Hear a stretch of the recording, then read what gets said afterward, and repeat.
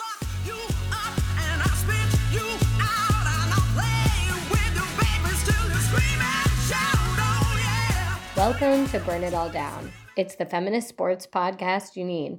I'm Brenda Elsey, and I'm so excited to be interviewing Beth Perretta today.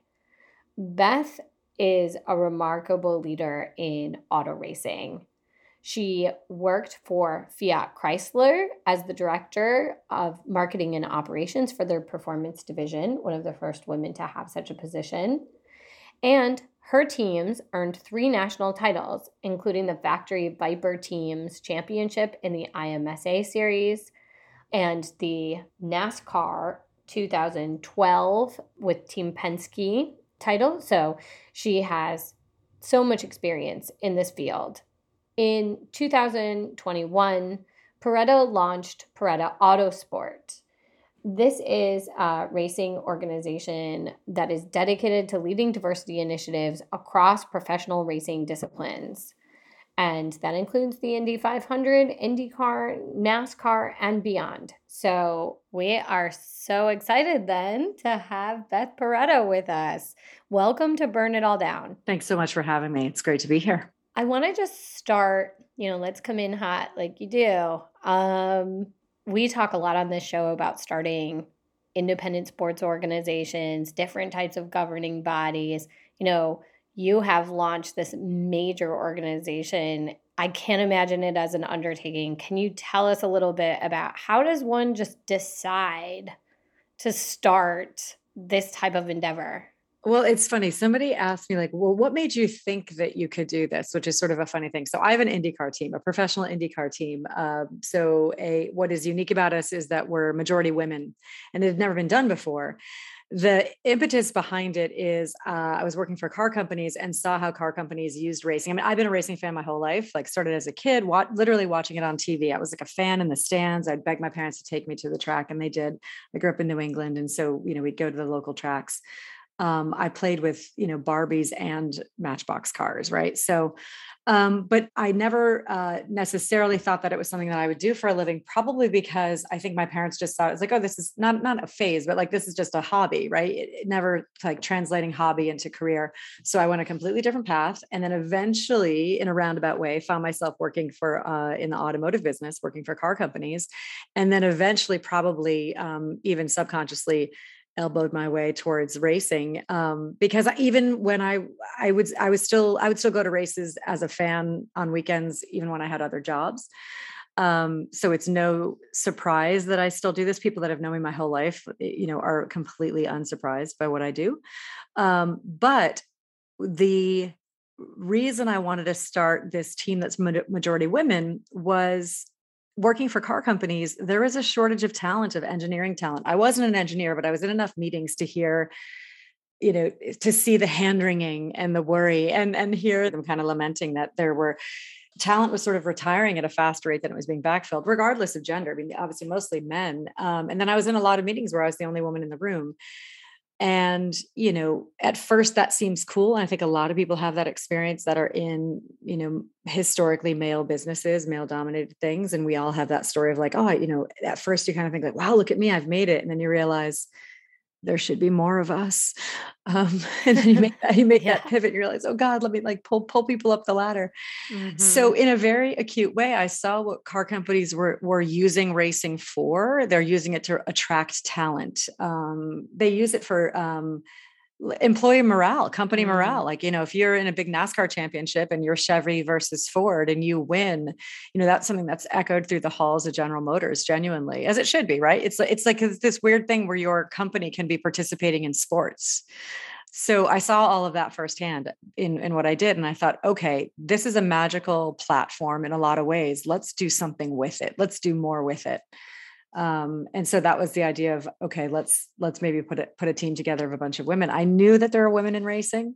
We tend to all know each other. And my light bulb moment was well, if we grab those women that are scattered about and put them on one team, it makes a pretty compelling visual when you see 15 women in matching uniforms. You look at Major League Soccer and you see those women and that they're all together on one team. Mm-hmm.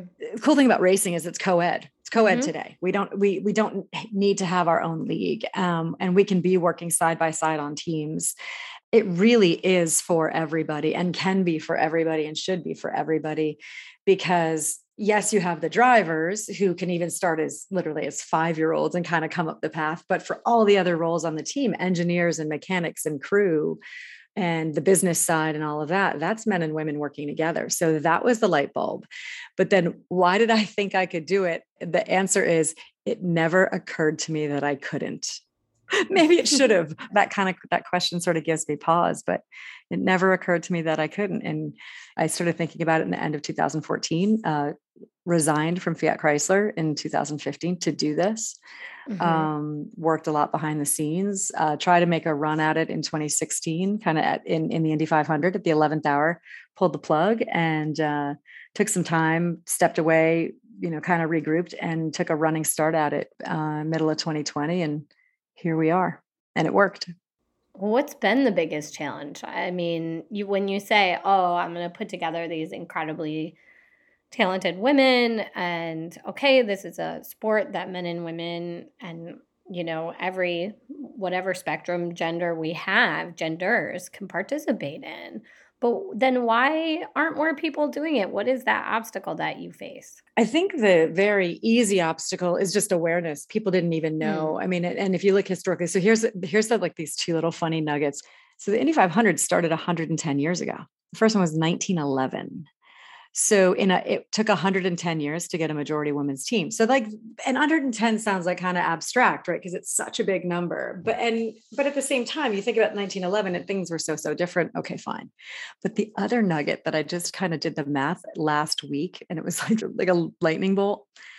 So women didn't used to be allowed in the paddock, in the garage area. Then that's where we work on the cars and where the teams are like prepping the cars to get them ready to roll them out on the track. And for something like the Indy 500, it was always referred to as the month of May. There's just like days and days and weeks of practice and then qualifying. And then ultimately the race is usually Memorial Day weekend, the Sunday Memorial Day. So this is kind of like where the teams are camped out and they're working. Women were not allowed in that area until 1971. And the first women who were allowed were actually like media, because there was this pressure. And so you'll talk to people that will remember having been to the Speedway and said, oh yeah, I'd be with a group of friends and we go right up to the fence and they could continue through. And then there we were, the women like hanging by the fence because we weren't allowed in. Okay. But I did the math, and 1971, which doesn't feel like it's that long ago, to when our team was, it's 50 years. So for all of the people who probably when they were letting ladies in were like, oh, here goes the neighborhood. Like, we're going to let us in the paddock. What next? Right. It took 50 years. Yeah. Informal sexism is incredibly effective that way. Right. You didn't even know it's there. Yeah. You can tear down the law, and that's just the beginning of, exactly. That's just a brick in the wall. Slippery slope. Yeah. So the funny thing though, is the first woman winning team owner was 1929. And her name was Maud Yeagle. But because she couldn't let on that she was a woman, she used her initials. So she kind of like snuck in, and she's just this wealthy woman from Philadelphia and not much is known about her. But in her entry sheet, she put M.A. Yeagle. And it happened that her car won the Indy 500 in 1929. So then the cat was out of the bag and it was a woman. That's incredible. Blaspheme. Yeah, that's pretty cool. And we need to learn more about her. Like, I think they've tried to do some research and there's not a lot of information about her, but that's one of those things you'd love to see somebody make a documentary. Yeah. I always think to myself, and I mean, I'm sorry, I'm not a US historian. I am an historian, but Latin American. Right. And so I think of Indy 500, I think it's like a way to convert these like moonshine runners into like legitimate athletes. That's how NASCAR started. Yeah. So NASCAR, stock car, that was literally that. Yeah. Because they were souping up there, because stock car, National Stock Car Auto Racing is what NASCAR is. So stock car referred to that they were showroom stock, but what the secret was is they were souping them up to run moonshine. Right. To outrun police. Right. Exactly. Yeah. So they were hooligans. Yeah. So I had always thought, I'm surprised they didn't try to get women around to sort of like safen up the sport, like Right. in soccer when they want hooliganism to stop way back in the 1920s. They're like, let's let women in for free because it'll kind of like chill men out. Oh, to like settle it down. Yeah. Interesting. But so cool thing about racing too is it's good and bad. We don't have the way that race teams make money is sponsorship. The way that drivers progress through their career up the ladder, it's kind of like our equivalent of AAA, AA, single A. Like the way that they kind of move along is funding. They need to have sponsors. Sometimes it's a local business. Sometimes it's their parents because their parents might be entrepreneurs and have some expendable income. And so that's one of the barriers for sure. And for that reason, I think because drivers have always been so visible, if you're not a person of means, you might just think like, oh, well, those are the only jobs available. But if you love racing, there's so many other jobs, even running a racetrack or being an official or all these other things. And so I think, the biggest thing is just that there has been this lack of storytelling about anything beyond the driver. I mean, imagine if football teams were just focusing on the quarterback all the time. I mean, yes, they're important. Yes, they're critical, but there's so many other roles. And the only people who were at fault was everybody in racing. They weren't, they were just putting the driver forward. And yes, that's a compelling story, but like, again, not to take away with them and with all due to the drivers, there's more, like my team last year is 30 people. One of them's a driver and 29 are not. The driver knows that all those people are important. So I think part of it was that, just the awareness. Let's lift the veil and tell everybody else how all this magic happens. But money has been a barrier for sure, because whether you're a driver coming up or then when you're a team. So we're always fundraising, unlike stick and ball sports where you have an arena. If you're the Boston Red Sox, you've got Fenway Park and you're getting draw from the ticket, the people coming in the door or the concessions or, the merchandise. And that's one of the big revenue streams for the Boston Red Sox. And then they can put signs, a Dunkin' Donuts sign out in the outfield. We don't have that as a race team. We don't have an arena. So the good thing though is our sport, we go city to city all together. So our entire audience is watching all of us. And so that's kind of nice that we have this nice concentrated fan base. I will say one thing that's kind of cool is motorsport fans, like diehard fans, they totally know that we run on sponsorship.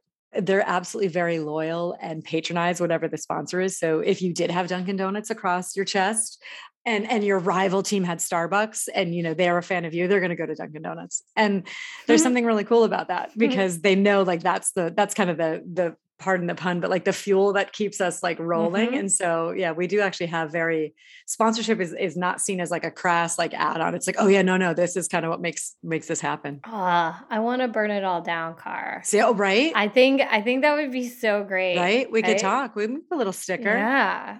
But with that said, so now when you watch racing, and this is the same, whether it's NASCAR, Formula One, IndyCar, when you look a little closer and see who's the big logo and who's the little logo. And right, the size of the logo will tell you how much they're likely paying. Interesting. It's all relative.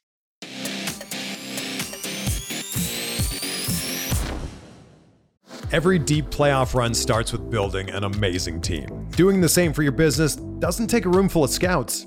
You just need Indeed. Don't spend hours on multiple job sites looking for candidates with the right skills when you can do it all with Indeed. Hate waiting? Indeed's US data shows over 80% of Indeed employers find quality candidates whose resumes on Indeed matches their job description the moment they sponsor a job.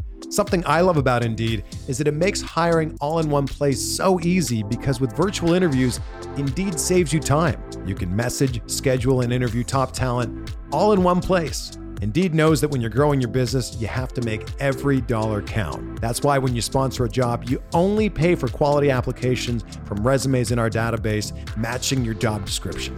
Visit Indeed.com/Blue Wire to start hiring today. Just go to Indeed.com/Blue Wire. That's Indeed.com/Blue Wire. Terms and conditions apply. Cost per application pricing not available for everyone. Need to hire? You need Indeed.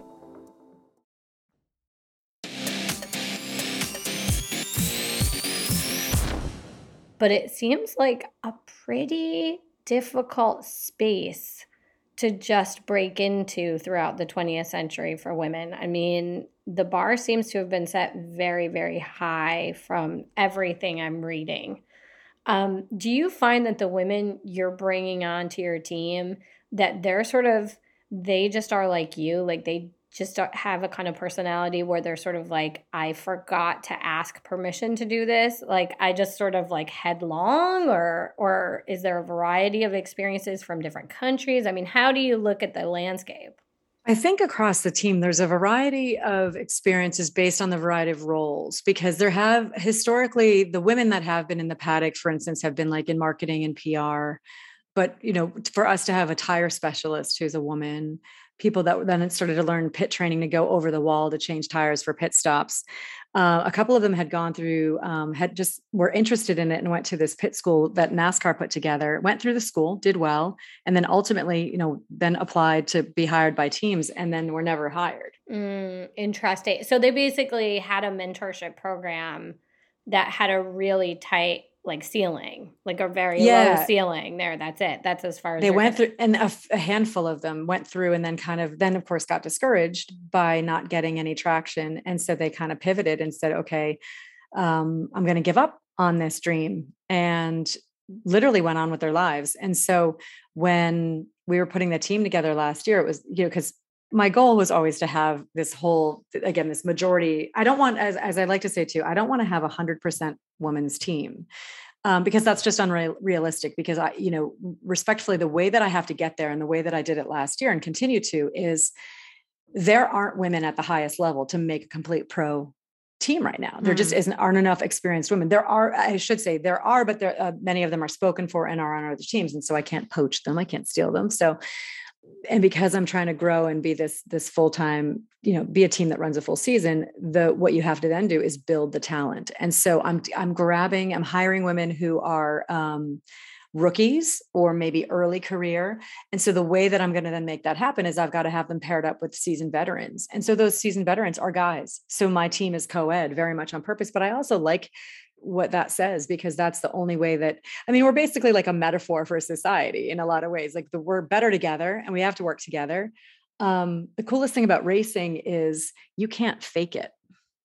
You're there. I always say, we're all training and they're all working hard, but on race day, if you saw like the women that were on our team last year in the 2021 Indy 500, everyone that was there on race day earned their spot. Number one is safety, number two is competition, and number three is ego. If we make that race day decision that you're going to be quote unquote on the bench, because you have to be at 100%. To put it in perspective, at Indianapolis Motor Speedway, our driver, Simona Di Silvestro, is hitting speeds of 230 miles an hour. Everything has to be perfect on the car. We can't second guess if the wheel nut is tight. If we release her back into traffic and a wheel pops off. Now, respectfully, can other teams make that mistake? Yeah, totally. And they did. And in fact, that happened this past year, and it can happen. It does happen. But if it happened with us, that there's going to be a little bit like, well, of course, the lady team didn't do it right. Mm-hmm. And so, we were aware of that pressure because we had a little bit of extra, we had people watching us and extra attention, and either people were expecting a lot or expecting nothing. And so when you look at how hard these women worked last year, so we figured, okay, how do we get this group of people? We talked to a gentleman who actually had coordinated a lot of that NASCAR training school and knew these women that had gone through it and then kind of never were able to go any further because they just weren't getting hired. And it wasn't for a lack of their effort or talent. And so he called one or two of them, and then they kind of, then they called two people and they called two people. And we actually started with 9 last year, kind of almost like a combine. And after 2 weeks, whittled it down to 6. And then those 6, we started this February 1st to make the race May 30th. So it's a very short timeline. Like, no jokes, that's a short timeline. And these women, what was amazing, so I hired all 6 of them. And they went and trained. So they lived in the Charlotte, North Carolina area. And my partner team, Team Penske, all teams kind of have a workout area in the shop, and they have basically a mock-up of the pit area, right? So that they have the wall so that they can like learn what it's like to jump over the wall, and then have the the equipment and the wheel gun. And then, Mhm. they first practice on a static car. And then they have a car that rolls in. It's like an electric car that rolls in because it's indoors. Mhm. And they do it over and over and over again. And we videotape the pit stop and then they watch it back. I mean, this is Mhm. almost like, it's like a ballet, because Yeah. it's all about the doing it quickly, doing it efficiently, doing it consistently. And to put it in perspective, an IndyCar pit stop is it's got to be less than 6.2 seconds. So that's how long it takes to fuel the car. God. Oh my God. How do we even use pit stop metaphorically for what my kids do on road trips? That is amazing. It's 6.2 Right. Oh, seconds. yeah. No, they can't do anything in 6.2 seconds. No, Oh no, no, no. my goodness. You're doing an engine change when you pull My over. good- You're doing a gearbox change or an engine change, if we want to keep the metaphor running. Yeah. So here's the crazy thing. So the reason it's 6.2 seconds, or why that's like the benchmark, is that's how long it takes to fuel the car. Okay. So when the car comes in, Okay. that's like the constraint. Yep. So why that number matters is if my team practices and they can do a pit stop in 5.5 seconds, and then the Andretti team next to us can do it 5.2, and the Ganassi people can do it in 5.8, it doesn't matter. We're kind of even Steven. So that's the number that you want to hit. So we hire these women, and remember, these women have all like gone on with and some of them were also brand new rookies that hadn't gone through that school. So one of them was a recent college graduate. So she had played lacrosse. So it's like, okay, we know she has a certain amount of physicality and dexterity. Let's see if she'd be up for it. And she was like a friend of one of the ladies, and like, hey, would you want to try out to be on an IndyCar pit crew? She's like, sure. They determined among the 6 of them that the best time for them that they had in common was 5 a.m.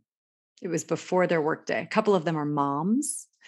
So they would go in at 4:30 and they would do the pit stop practice. And then they would also have like 45 minutes in the gym there with the trainer working on the specific strength that they need to do. They worked 4 days a week for 3.5 months. To put it in perspective, their first pit stop, they did in 18 seconds, which honestly, I think is still fast to me. That still sounds fast to me. Right. 4 tires, fueling, windshield tear off. They did it in 18 seconds. So that was their starting point. And they just did it over and over and over again, and then introduced another variable. So as we're leading up to race day, everybody was asking, like, how many women are you going to have over the wall? Because it's 7 positions.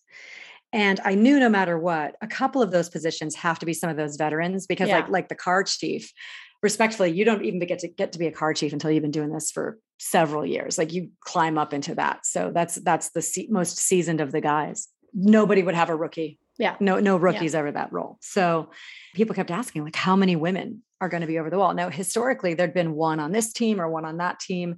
There'd never been even 2 on one team. So my goal was 4, but I wouldn't tell anybody that. Meaning the media, because I kept getting asked, Yeah. you're going to have women over the wall? It's crazy. They're going to, what do you say? You're going to have ladies go over and I can do voices, right? Well, there is a universal patriarchy voice. Right. There is like which is both like uninformed and quizzical. And it sounds like a guy it sounds like the Monopoly guy. Yeah. So people were asking, and I wouldn't give the answer. And the reason, obviously I wouldn't give it like I was being like cagey. I just would deflect the question.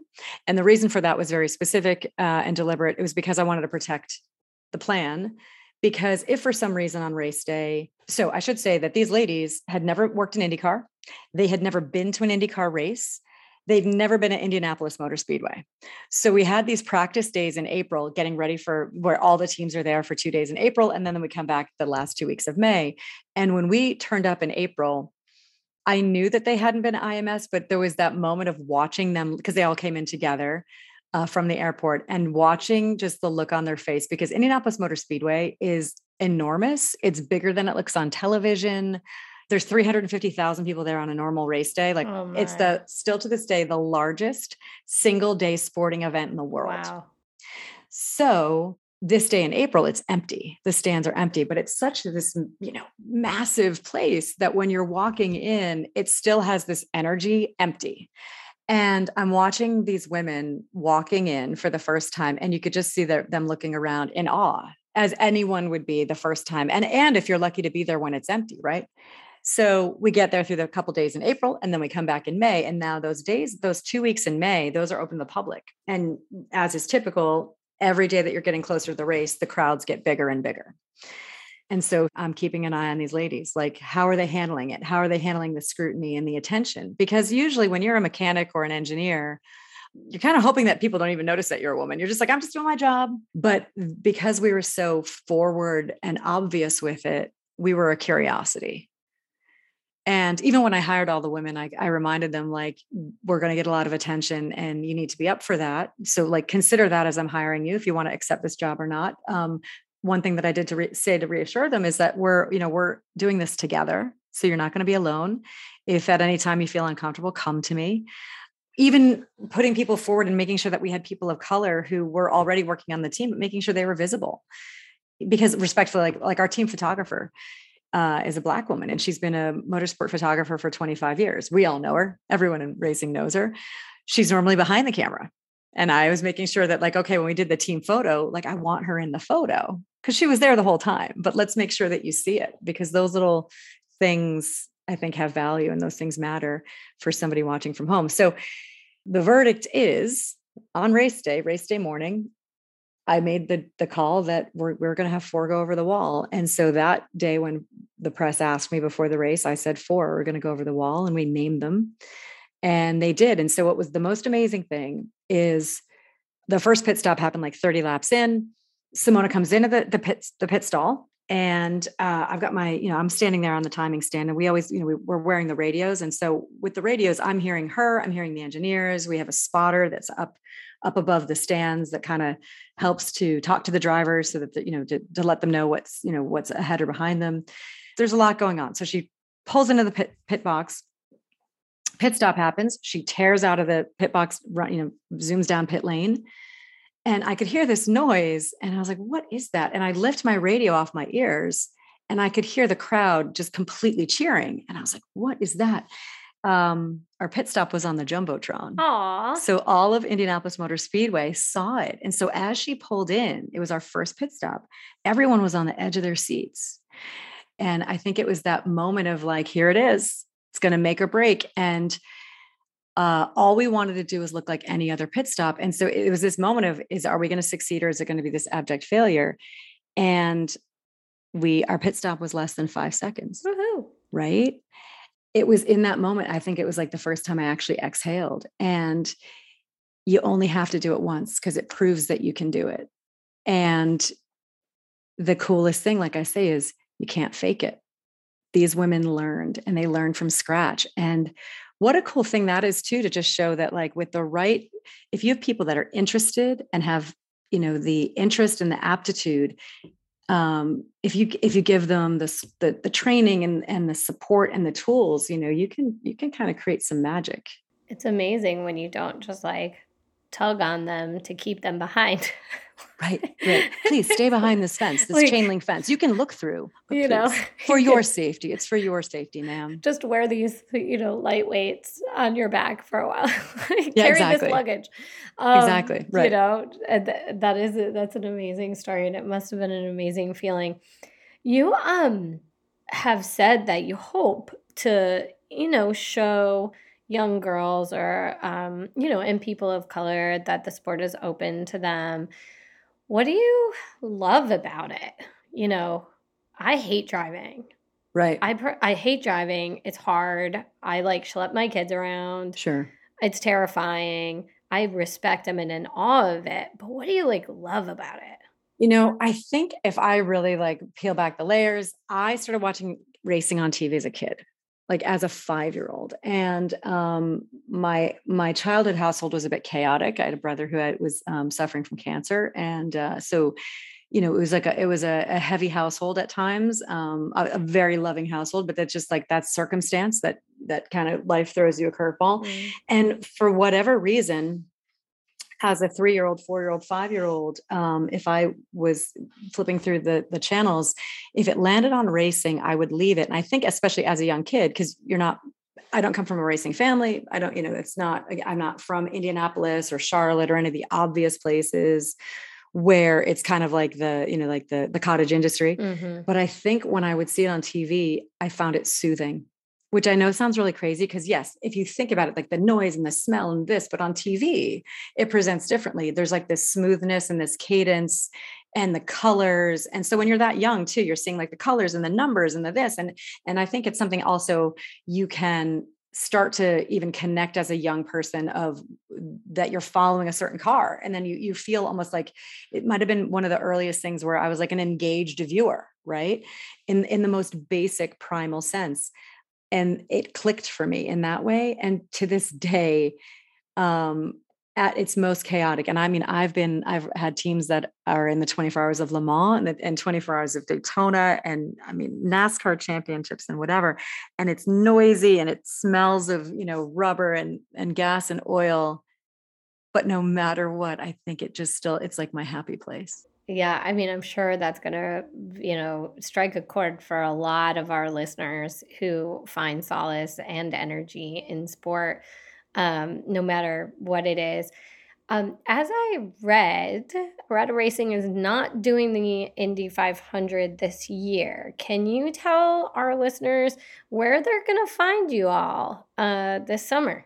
So what's unique about the Indy 500 is you can actually do it as a one-off race. You don't have to necessarily be in the whole season. So way long story short, I made the decision a couple months ago not to do the Indy 500 again as a one-off. And I had the option to do that again. And I'd maybe do one other race. And it didn't, we're having it like everywhere else. We're having some challenges with getting good talent that and who's available, like on the engineering and mechanic side. And I said, you know what? I don't want to do anything by halves. Because I'm very protective of our program and I want us to grow and I want us to gain more experience. So we're going to do, I announced 3 races. We might do more as our schedules allow, but our first race is June 12th at Road America, which is in Wisconsin, a gorgeous track, about an hour north of Milwaukee. Our second race is 4th of July weekend. It's actually the Sunday, the 3rd at Mid-Ohio. And then August 7th on the streets of Nashville, which is last year was the first year we had that race. And I think there were over 1 million people there over the course of the weekend. It was just insane and fantastic because like what a city to put on an event. It's on the streets. So when we have a track like that, we do that in Long Beach. We do it in St. Pete, Florida. We have Detroit and now Nashville. Those are the 4 ones that are on the streets where they're like downtown in a city. Totally different vibe, totally different fan base. You kind of get the casual fan that's like, something's going on in town. We'll check it out, which is great because that's kind of how you maybe introduce new people to the sport in general. But Nashville is such a hospitality driven place that it was like we'd been there for 10 years even in year 1, because you didn't have the hotels saying like, okay, who are you guys? And why are you here? They were more like welcome. And like even the first, the welcome race fans and all the checkered flag, outside the hotels, which make you feel like, okay, that's cute. And listen, because it's also the Bachelorette, apparently headquarters of the world now, which, oh my God, with the party buses. Yeah. Oh yeah. The pedaling. If you haven't been to Nashville in a while, holy cow. It's shocking how much it's just like ladies walking around with sashes that say bride.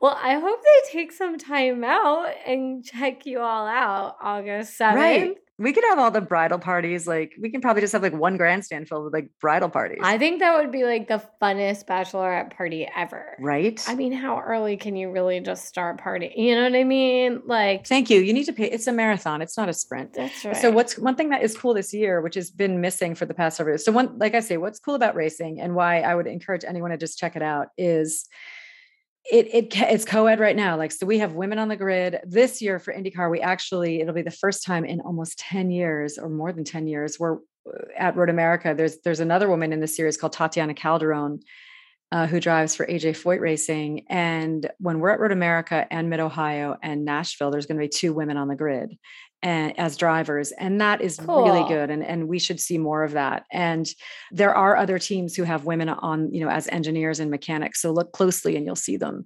And hopefully it's just opening the door a little bit. And maybe in 50 years from now, we'll have more. Well, and it's amazingly international, right? You've got Simona, Oh, yeah. She's Swiss. Tatiana is from Colombia. Yep. We have Brazilian drivers. I mean, that's one thing. IndyCar from the beginning of time from the beginning of IndyCar has always had international drivers for sure. In fact, the IndyCar series used to have some international races. We would go race in Brazil, we'd race in Japan, we'd race in Europe.